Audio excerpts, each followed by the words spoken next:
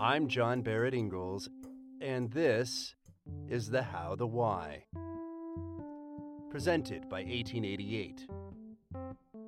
Every week, we connect with artists, authors, and innovators in the world of publishing and literature to discuss their creative process and creative purpose, and explore the evolution of the industry.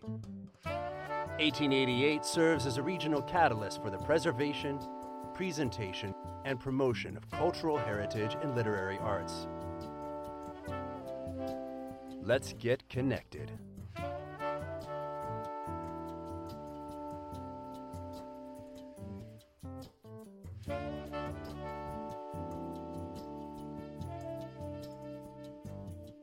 Welcome. This is the first of our summer writing project workshop sessions. Today's panel is writing, finding your voice. So I'm going to discuss with these phenomenal writers a little bit about voice and style.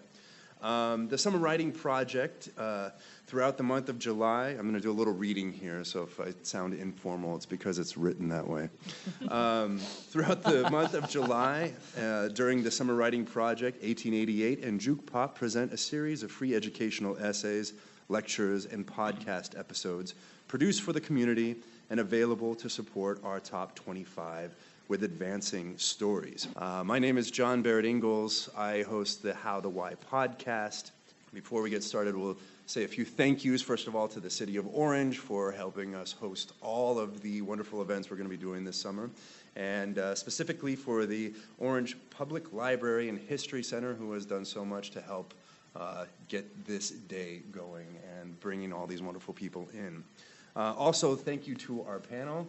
We have Yi-Shun Lai, William M. Brandon III, and Rachel Housel Hall. We have the name panel. I'm John Barrett Ingalls. So if you don't have more than one name, or two names, I guess. Yeah. Well, you need three to assassinate a prominent individual, yes. Right? All three of us, I think, would be up to that task. All right, let's talk a little bit about our panelists here. Again, reading. So we will start with Yi-Shun down at the end. Yi-Shun is an editor and writing coach. Her novel, not a self-help book, The Misadventures of Marty Wu, is published by Shade Mountain Press. Just came out earlier this year. Congratulations. Thank you. She is the nonfiction editor of the Tahoma Literary Review. Next to her is William M. Brandon III.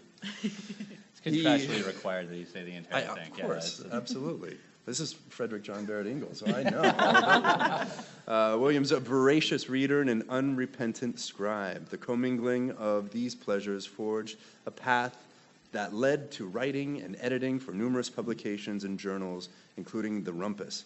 In 2015, he became the managing editor for 1888. He's also the author of Silence, which all of the books are going to be available off to the side after the panel if you'd like to take a look. And then we have Rachel Housel Hall. She's the author of A Quiet Storm, The View from Here, No One Knows You're Here, and the wonderful detective series of Louise Norton.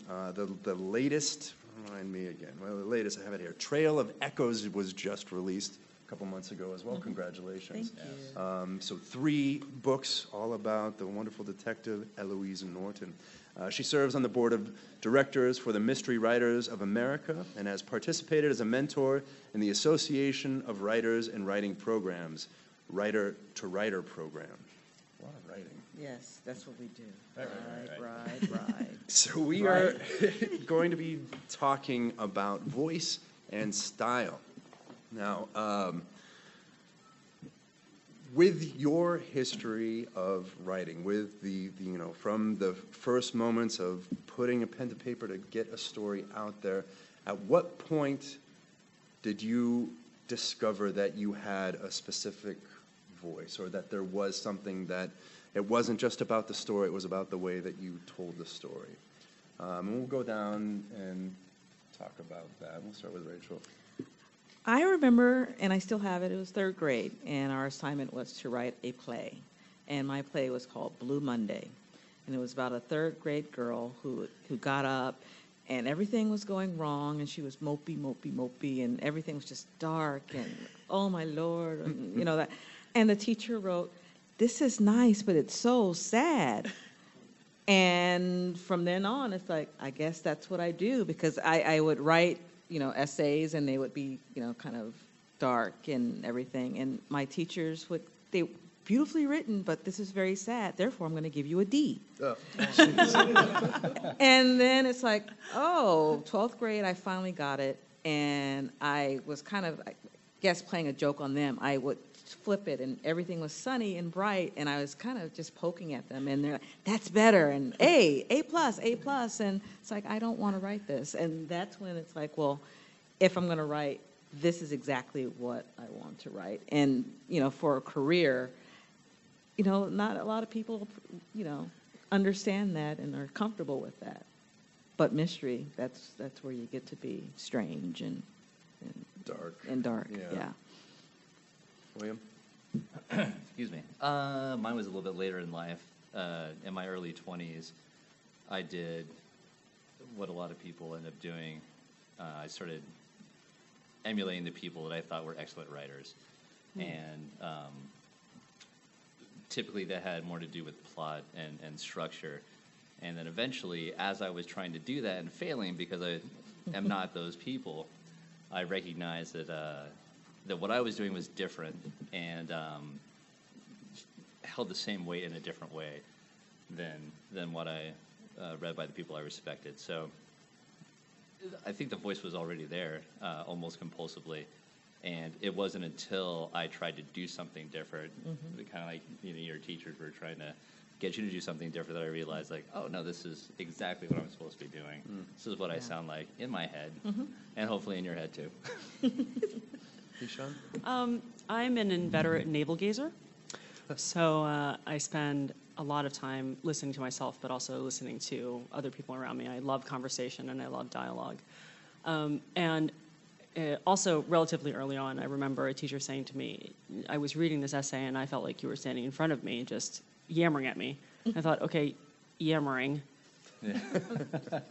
Okay, that kind of works. I can adopt that as my voice, right? So that's kind of where I discovered I had a voice. But I think in fiction, it's the character that drives the voice more than anything, right? So you kind of sort of form that character, and then that character will drive the voice that eventually comes out. Yeah, although I do remember a few, when I was, my first book, it was not easy to get published, but it was an easier journey. After that, it was difficult because I was edging closer and closer to true mystery, to true crime. And a few editors are like, well, you're talking about murder and you're cracking a joke in the next line. And it's like, well, cops, that's what they do. You talk to anybody who deals with heavy, heavy things, they have to laugh at some things in order to kind of survive. And, growing up the way I did and where I did, you kind of think that way too. It's like, yeah, that's pretty scary and bad, but you crack a joke just to make it. But there were editors who just did not appreciate it and were actually a little offended of, my voice and how I saw life. And then fortunately, I found an editor who's like, we like this and we're going to buy it. And that's what the series is. A detective who, yes, she does and investigates murders, but, she can crack a joke the next time. You were saying voice is the voice of the character, but is that always true? And if that's so, then how much of that is your voice? In this first novel, there is a reasonable amount of my voice in this, and I think there's a certain amount of that in any first novel. There's this sort of need to kind of infuse at least a part of the character with your own personality. But you will find that the character starts slipping away from you. When I write short stories, the character starts slipping away from me. It may have started with something that you, as the author herself, recognized or was interested in writing about. Obviously, you're the one who's witnessing the little incident that causes you to write a short story or a poem or a play in the first place. But eventually, the character that you choose to write from, in terms of point of view, is going to develop his or her own viewpoint on things. And that's when things start getting a little slippery. and kind of cool. Because you do eventually, actually, at the very least, end up writing people you want to hang out with, at least. I mean, they're all broken, because it's boring to write about people who aren't broken, okay? Just Yeah. tip, right? Here. But you always end up being interested in the kind of person this character is, you know? So I think there's always a little bit of you in that character. Well, you also, you end up choosing the tidbits of the conversation to highlight, and that ends up being kind of a personal choice. You strip away which you don't think is necessarily important on behalf of the reader. Now, what about style? 'Cause we're talking about voice, but outside of the actual dialogue and the voice and the way they talk, what about your style of writing? And how did that develop over time, and how does that continue to grow? And how much weight do you put on, this is my style? And, you know, I want to try to be careful of using the word voice. But I think style is a better term to describe, this is how I write. And I like keeping this as mine, my uniqueness, the thing that separates me from other people that are writing in a similar genre. For me, writing mystery as an Angelino, I turned to the masters to help me suss out exactly how it was I wanted to, yes, the dialogue, but also describing the city that I absolutely love.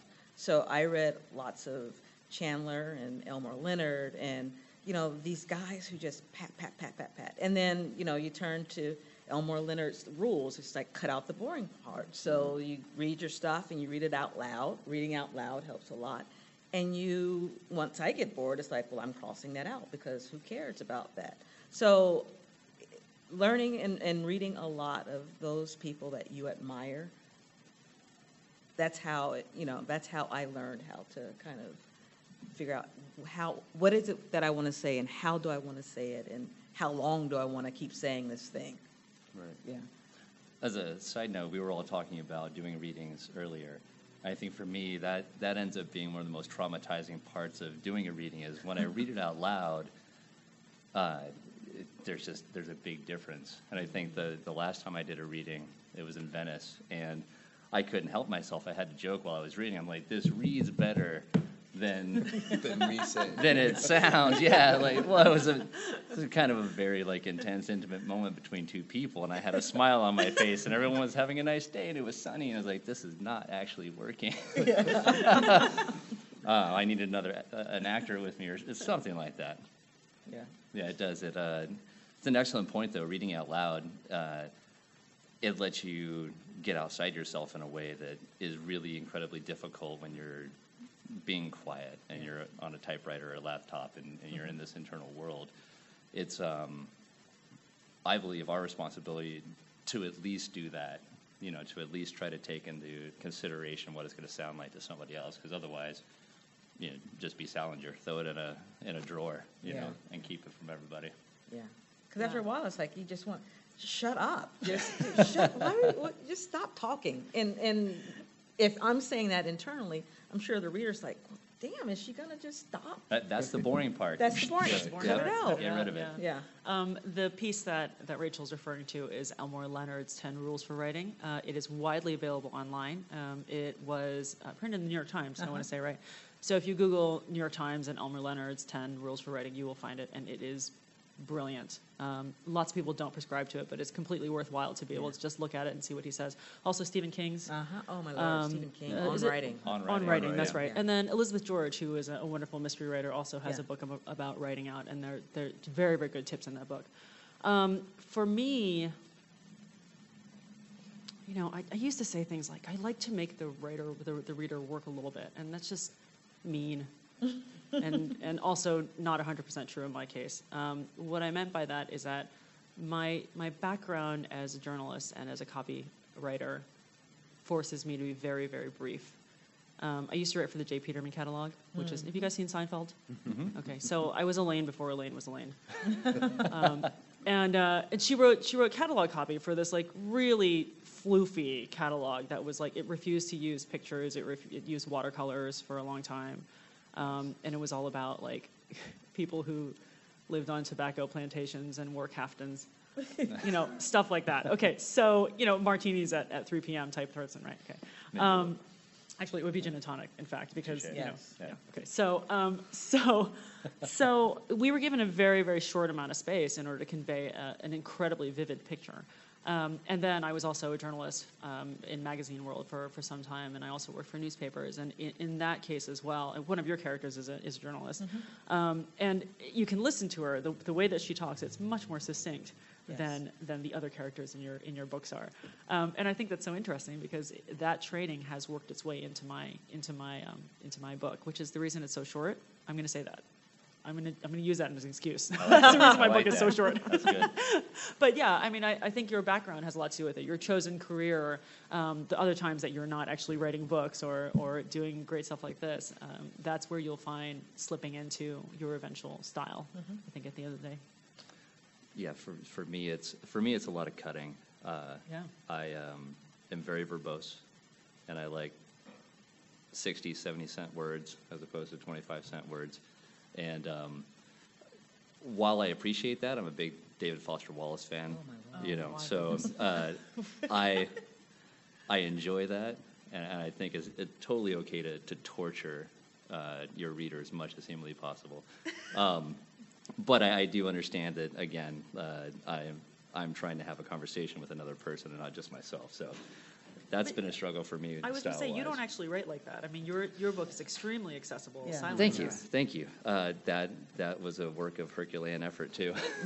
A lot of cutting room floor stuff. Well, that book is interesting. It got published 20 years after I wrote it, so it was literally the very first thing I'd written aside from photocopy zines done late at night about hardcore bands and politics. So I was afraid to tackle something as long as a novel, because I had been primarily an essayist or a philosophical writer. And reading Naked Lunch by William Burroughs helped bring me out of that fear, because it's essentially a giant pasta bowl of ideas that are tangentially linked, but purposely there's no line through. And that inspired me, like, oh, so I can literally write the way I typically write, and at some juncture it will coalesce into a central piece.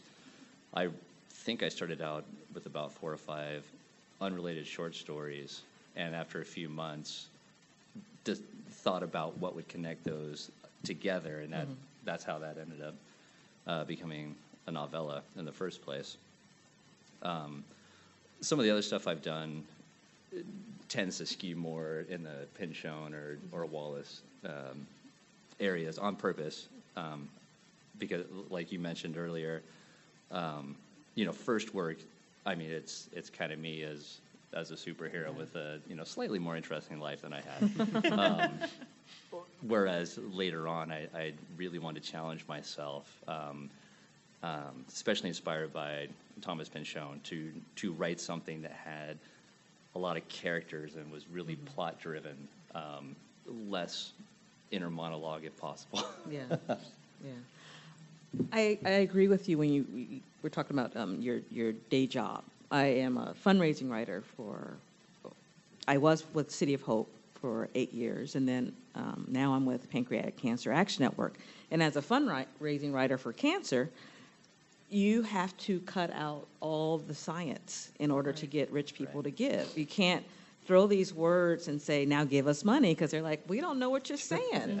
And so my job was, as an English American literature major, was to take all those highbrow concepts in science and big words and make them easy to understand and approachable. And I get that. I get the bad cell kills the good cells, and so knowing how to do that for my professional life, I've taken it into my novel writing, and big concepts like forensics and DNA and due process and all that stuff.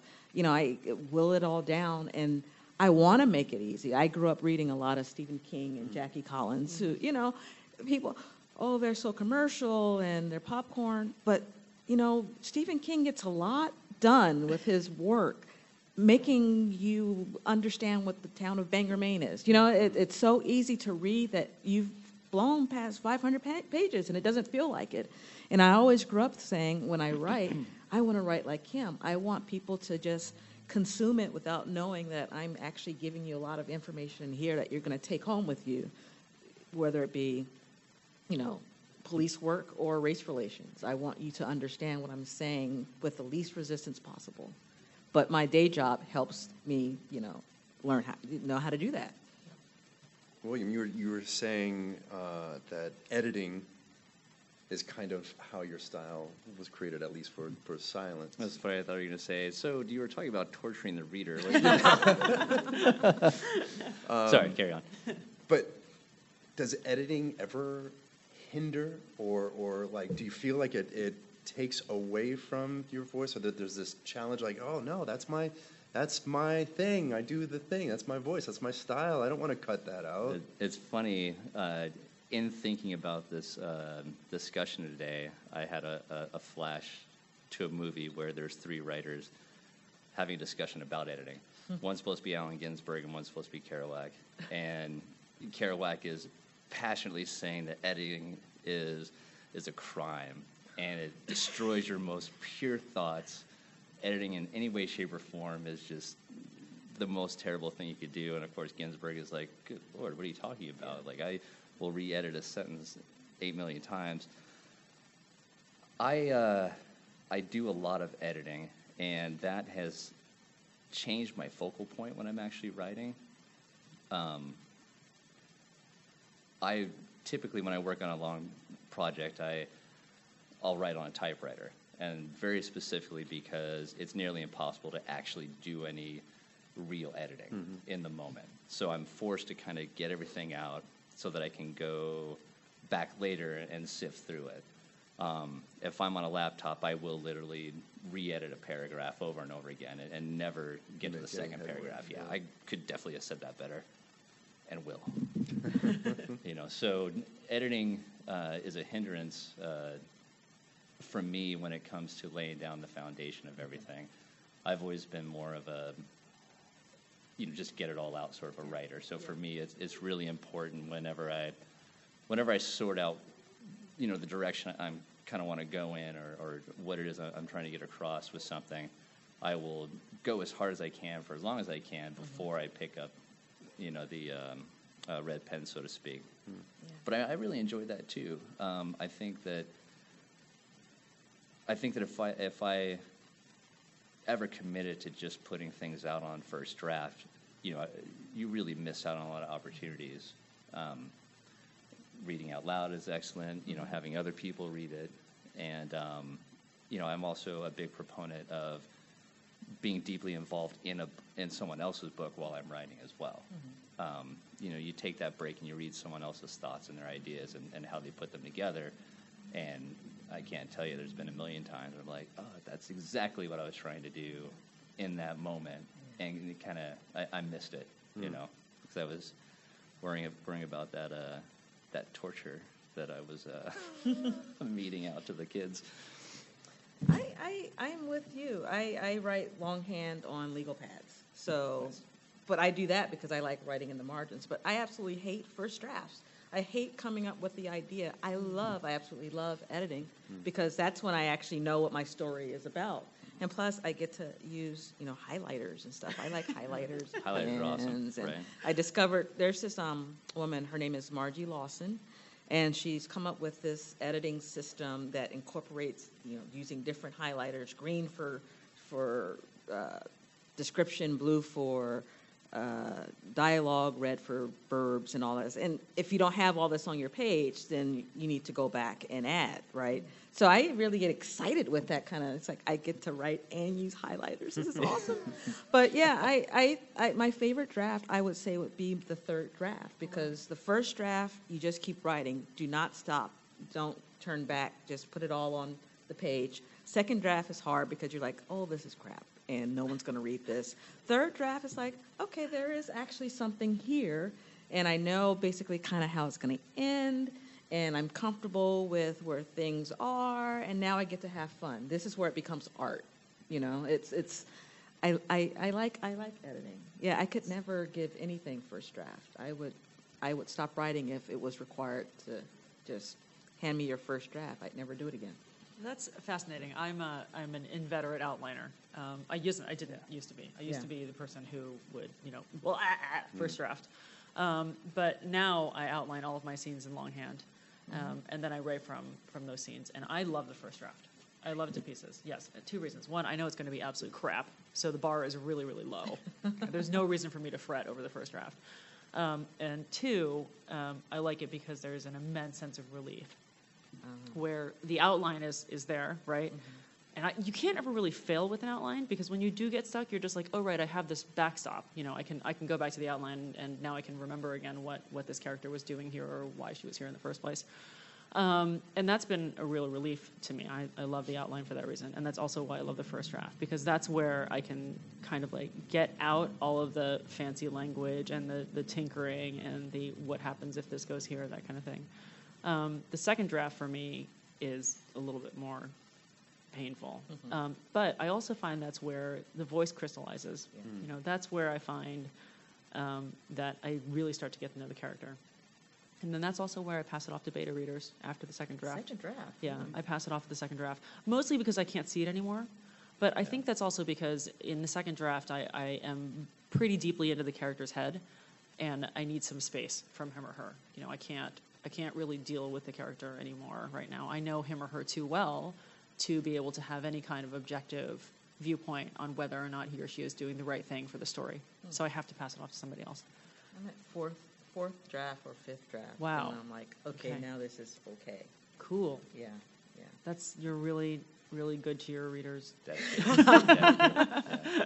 That's great. Cool. I mean, I guess theoretically, like since I've been through the outline and then the first draft, you could theoretically call it the second draft. You get to buy. I use the index cards, which is another. I think she's in this for the stuff, you guys. Right. She's in this for the index cards, the legal pads, and the outliners. I mean, I've been married for 20 years, right? So my husband knows me, and for our 20th anniversary, he got me a weekend stay at the Langham for right away, so I could just write all by myself. Nice, Great. nice. And for Valentine's Day, he gets me like Office Depot cards, and it's like, yeah, don't get me roses, get me Staples. I want a Staples exactly. card for $100. That's awesome. That's a lot. That's a lot of That goes a Post-it long notes. way. That's a lot of Post-its. The fancy, the colored ones. Oh yeah, with the patterns on them. Have you counted those yet?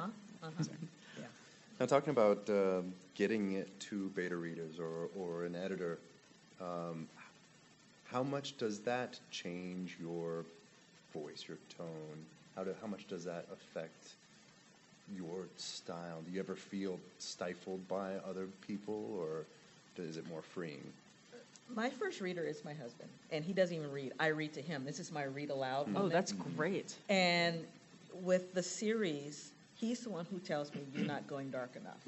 Because I write about murder and bad things, and it scares me. It really does scare me. And so I'll kind of dip my toe in it, maybe stand a few feet in it, but I won't go all the way there until he says, you need to go further and further and further. So he helped shape the voice, because I think he knows the voice more than I do. Yeah. I'm kind of scared of it in some ways. So, yeah, he is the only one really who has a lot of say in what I write. My editor and my agent, they just kind of go with it, but it's because he's already kind of pulled me along to go there. Is he your only beta reader? Yes. Wow. Okay. Yeah. Cool. I have a community of. I have 4 or 5 beta readers that we all kind of trade our novels around. And it's really useful. I'm a little bit wary of this because there will come a time when we know each other too well, we know each other's works too well, and that will be not a good thing, because then it'll be like, well, I know what she was trying to say, so I'll just let it slip, right? Yeah. It won't be as accurate. But we've now each read 2 of each other's works, and we're in a good place. For me, in terms of voice, the beta reader doesn't so much tinker with that. He or she will tinker with the whole, like, you are not being mean enough to this character. This character needs to suffer. Where's the next plot point? That type of thing. So you guys have heard the phrase "kill your darlings," right? The idea that if you're not being mean enough to your characters, Or if you have extraneous characters that are just floating around because you like them, like you met them on the subway one day and you thought they were really cool because you want to write about them. Not that I'm speaking from personal experience or anything like that. This guy has. I told you about this guy. Can I tell again? Red Am I allowed to tell Sox? it? Yeah. We're talking about the Red Yeah. Sox? Okay. All right. So there's a guy on the subway train who was wearing a really buttoned-up suit, and it was late at night, and he crossed his legs, and he was wearing Red Sox. And I met him in like freaking '97, and I am still trying to work him into a character, and I work him into every single novel. And you know what? Nobody likes him. There's no reason for him to be there. It is awful. So I've had to kill that darling off like 8 times, and I'm not happy with it. It's bad. So that's what, for me, that's what beta readers are more good for than anything else. I still don't have a place for him. It's No, really sad. you know what I would Well, do? I may find him in Healing. Yeah, no. I was gonna say, you should, from now on, there should always be one character wearing red socks, and that's where you leave like it. the red That, shirt in yeah, Star Trek. that's your reference. He doesn't have to be in there. He's just referenced. Yeah. Oh, that's great. That's great. You can have him, There you Rachel. go, we can I'll trade give him to you. characters. Thank you. know, we're doing it right now, you guys. Look at this. The creative process is like working here. It's good. Well, my husband always dares me. He gives me a random thing. One time he's like, Soupy Sales. And I worked Soupy Sales. I think it was into my first book. It was just a random, he'll just give me like a gauntlet. That's and great. Yeah. That's- Oh my gosh, that's I love amazing. it. It's terrific. Soupy sales. That's Random. That's yeah, and challenging. Wow, It's random. that's a good one. See, now we're going to see Soupy Sales. Soupy sales. Now, how about, because you've all worked with other writers, how about helping other people find their voice or their style? What are some techniques or suggestions you would have? I mean, I think of like a voice as kind of like it's kind of inherent in all of us, but a lot of times we struggle in getting it onto the page. So what are some suggestions to other writers to help them develop? Since we're talking about beta readers and drafts, as an editor, when I'm paired with someone, it's not just a one-off thing, but when I'm paired with someone to work on something like a novel or a novella, I prefer to read earlier drafts, very specifically because there are times that the honesty of their true voice is there before they decide to cut it out. And some of the writers I worked with in conjunction with Black Hill Press in 1888, their notion of what they should be doing differed so greatly from what was really kind of unique and special about the way they looked at things. And catching those tidbits before they hit the cutting room floor, like obviously a great deal of them deserve to be on the floor, and you want to get rid of them. But sometimes it's a good insight. Like you were saying, some of your readers end up knowing you too well.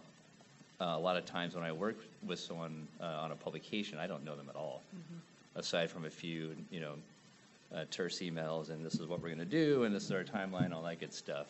And even in conversation, people are guarded as a default. So reading that first or second draft, you can see that paragraph where they just wandered off into this thing that is necessarily different than everything else. And I love seeing that because sometimes it's like, man, that was it right there. Yeah. Like if all of this could kind of feel like that, you'd really have something here. This is run of the mill, and people like it because it just is what it is. But this is what makes you interesting.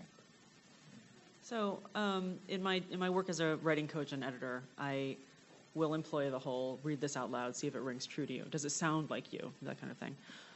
But I also will do something that's maybe a little weird. I will make them write down their worst memory, the worst thing that's ever happened to them. And then I'll have them put it away in an envelope for a little bit, and then we'll come back to it about halfway through the writing coaching process. And it's kind of strange because I do find that as we're working our way through the writing coaching process, the end result of which is to help you find your voice or the story you want to tell. Typically, that horrible incident that they have to go back to is pretty true to what their voice sounds like. It's a very strange dovetailing. I mean, it kind of like, just goes right in. And the idea is to tap into the sort of like the deepest emotion that you have, right? Joy and fear, right? And feeling like a little something. Those 3 things are really, really powerful emotions. So if you can tap into that early on and get them to use that to greater good, then that's an okay thing. I mean, not that I like to make people relive terrible things, but It's a really effective way of getting to somebody's voice right away. And also, once they've written down that terrible, terrible thing that happened to them that made them cry, you've kind of already hurdled, the worst part of your experience together. So it's a really nice way to kind of get that out of the way, and it allows them to remember what it was like to feel true to one thing or another. So it's highly effective. I like that, because I think that's what a lot of good writing is. It's writing about those bad things. It may not be like the most awful thing, but it's certainly something that you care about. And I know when I'm writing and talking to people, it's like, well, what do you care about? Yeah. What can take you 80,000 words, into 400 pages that you want to share with someone? You have to care. And for, whenever someone asks me about voice, it's like, well, first, you have to read. Yeah. Read those people who just really speak to you, where you want to go on the street and say, read this book because it's that good. Yeah. And then find those things that you do care about, because your voice will come out of those bad things. Absolutely. Or very, very happy things. And care about, what it is that you're writing. Don't write for trend. Write about something that may not get an editor the very first time, but it's true to you. It's honest and it's real. And then try out points of view. Right. I always write first person, because that's just a natural thing for me. It feels okay for me. It feels honest for me. It doesn't have to be third person or second person. It doesn't have to, whatever makes you feel comfortable, you should do, because you're going to be living in this skin like forever. Yeah. So find your place, stay in your lane, go out of it right, whenever you can, but find what is true to you and hone that, make it better, accept it. We, in this day and age, we love hacks. We love to talk about like lifestyle hacks, things that we can do to make our lives easier. Probably the best hack that I found towards finding your voice is writing letters. If you, do you guys still write letters? I write letters all the time. I write letters and postcards. Getting written back is the difficult part. I've written hundreds of letters. Oh, I'll write to you. We'll write to you. Let's do this. Yeah, it'll be good. You get an email or a phone call like, man, your letter was great. You're missing the point, guy. Okay. Reciprocal. Yeah. No, I was thinking while you're saying that you should take the red sock character and write it out and put it in the envelope. Because it's the most traumatic thing to ever happen to me. Get it out of your 1997, system, you guys. That's he's a long been time. Following you around for a long time. This is it's like we're coming up on the 20th anniversary of the Red Sox guy. Will somebody just email me next year and be like, "Did you do something with him yet? Because it's time. It's time." But we have a short story publication. We should, he was like an architect or something. No, too, right? he was a cartographer. That's right. He made maps for a living. How cool is that? And yes, I got up and I asked him what he did for a living, because I was so taken by these Red Sox. It's just so bad. I recommend this to nobody, by the way. Was it the holiday season? No, it was freaking June. Nice. I know this because he was wearing this lovely linen suit, He has a story. He has a story somewhere. I know. I should just make something up for him, honestly. Yeah, write his tragic story about how that morning he couldn't find any other pair of socks, and the Red Sox were there.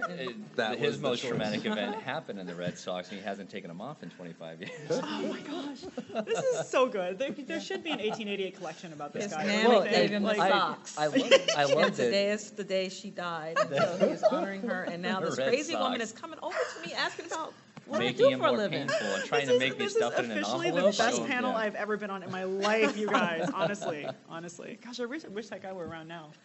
If only he knew what had become of himself. It would, and that's the other thing. I mean, writers, we're vampires, right? I mean, we're looking at everything and everybody and trying to fit them into our literary worlds. And I like going places because folks are weird. Oh, yeah. And wonderful and strange and crazy. It's just wonderful. Absolutely. We have the best life on the planet, honestly. Yeah. Writers, you guys, I mean, if people here are thinking about making a career in writing or making inroads, you should do it, because there's no other life like this. Well, I mean, here's the thing. We all do it anyway. When we observe somebody, when we interact with somebody, we write a story in our head about what we thought of them or what we think they do with themselves. We just take it the extra anal retentive step and put the words down on the paper, and then obviously compulsively edit it until it's going to sound good to somebody else. But yeah, I mean, LA is a great town for that. I've we were talking about it earlier, my dad's ex-military, so I've lived in a lot of places. And LA is somewhere that I've come back to 4 times now. Oh, wow. And it's just, it's incredibly difficult to beat what rises to the surface when you have that many humans in a way too small footprint. Obviously, New York is a lot of fun for the same reason. It's there's a tension there that builds stories and creates situations that are more interesting. Obviously, you don't see another human being for 4 or 5 days in a row. You get so much more internalized. Yeah. And, if you're Nietzsche or Kafka, that works perfectly. You want to stay internalized. Any external anything is going to kind of mess up your process. But, when you're writing stories about other people, I mean, really the best practice is to be around other people. Yeah. That's also where you get a lot of your authenticity, too. As we were discussing earlier with voice, especially with dialogue, if it all sounds like you're saying it, it's not a very interesting book. Right. If you Every can't... character sounds the same. Yeah. Sound the same. Yeah, this is 15 versions of me. Yeah. Well, I know that you think you're impressive, but I was not that impressed. One would have been all right. Yeah. Can we actually, you brought up a really good point. We've been talking about voice and authenticity and all of that. And I think sense of place can have its own voice and also loan a specific voice to any work, right? I mean, your Los Angelino detective reeks of Los Angeles. I mean, it's everything. It's in her diction, and it's in the way that she interacts with people, and in the way that she prefers to be alone at very specific times when the poop has hit the fan. Sorry, I'm looking for children. When the poop has hit the fan. And it's just, it's so important to have that. Your character moves from one place to another. Mm-hmm. And the voice in Los Angeles is very different from the voice in Las Vegas, right? My kind of character goes to 3 different places, and it's the same thing. Like, every different place, there's a different tonality to the character as they go. So it's really important not to overlook setting when you're thinking about voice and about characters. Where your character lives or where she wants to go or wants to spend her time is going to be really critical in terms of how she talks and how she decides to convey the feelings that she's experiencing. So, or he. Yeah. And setting with the writers that I love, it is a character. Dublin for Joyce. Mm-hmm. I mean, Dublin's a character. It's not. It's a higher priority than setting even.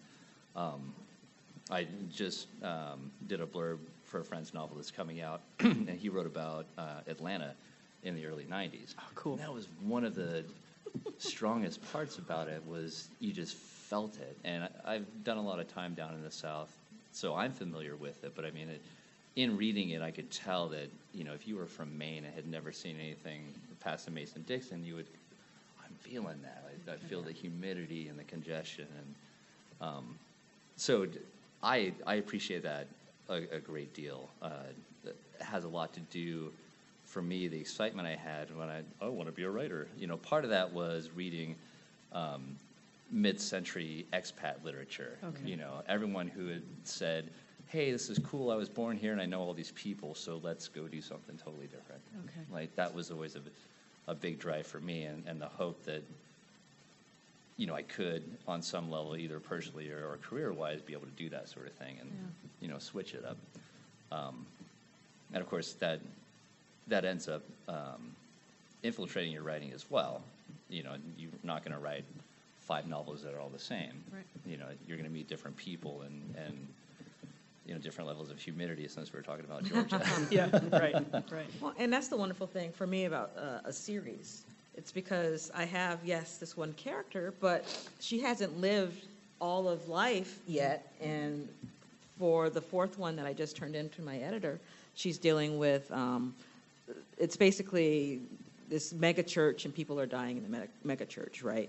And we never talked about religion, Lou and I, until this book. So now I'm getting to figure out what she would say about Jesus, and I didn't know. And it's like, oh, so you feel that way. That's interesting. And it's weird because your character, you're creating this. I'm creating it, but she's creating it, and it's all very strange and only discovery. Yeah, it's discovery. But you have to be open to that, and you have to do a lot of eavesdropping. I find myself eavesdropping on conversations of regular people, just picking up speech patterns and how people say some words wrong and no one corrects them on that. But it's, it's a weird thing populating your novel with humans, because we're wonderfully fallible. It makes us interesting. Well, and that ends up being the challenge, not the challenge, probably ultimately the goal is capturing that, because you're going to necessarily be very idealistic, and someone's going to be smart and have something interesting to say, otherwise you wouldn't be writing about them. Philosophical writers, Camus and Sartre, are excellent examples of people who wrote books that were filled with the most brilliant humans you've ever met. It's like reading a book where everyone's just gorgeous, and you're like, I don't care about these people. Not relatable. yeah, it's tantalizing for about 10, 15 pages, and it gets incredibly boring.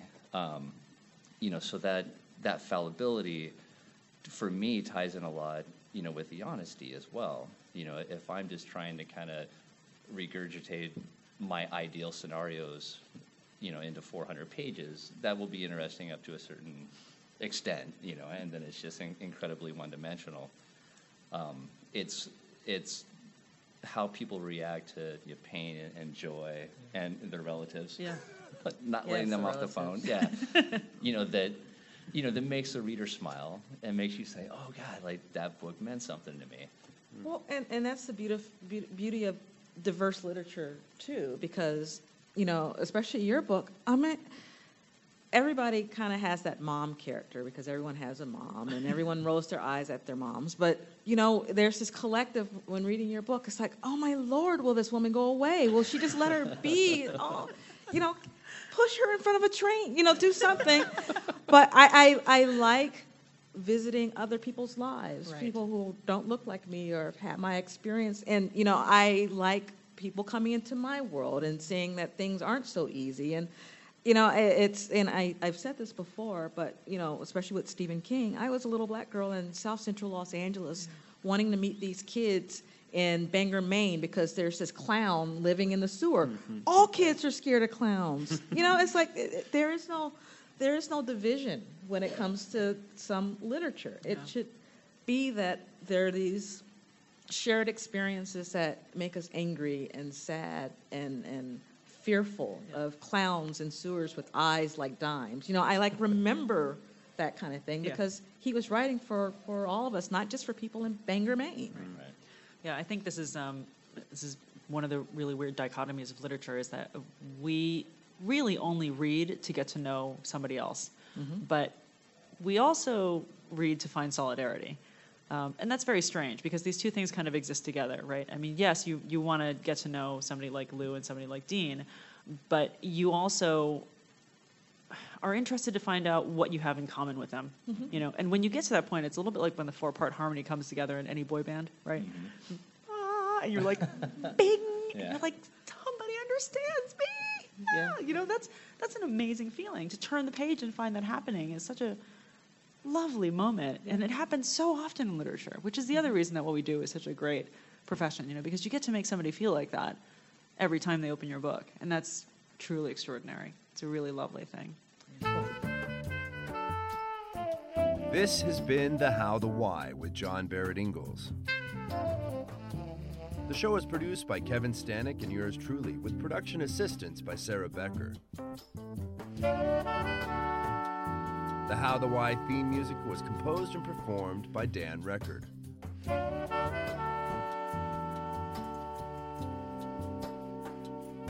Please consider supporting 1888 and our mission. Become an 1888 advocate by purchasing our books, participating in our programs, and pledging today. For more information, visit 1888.center. That's 1888.center. I want to remind you all to keep making art. Thank you.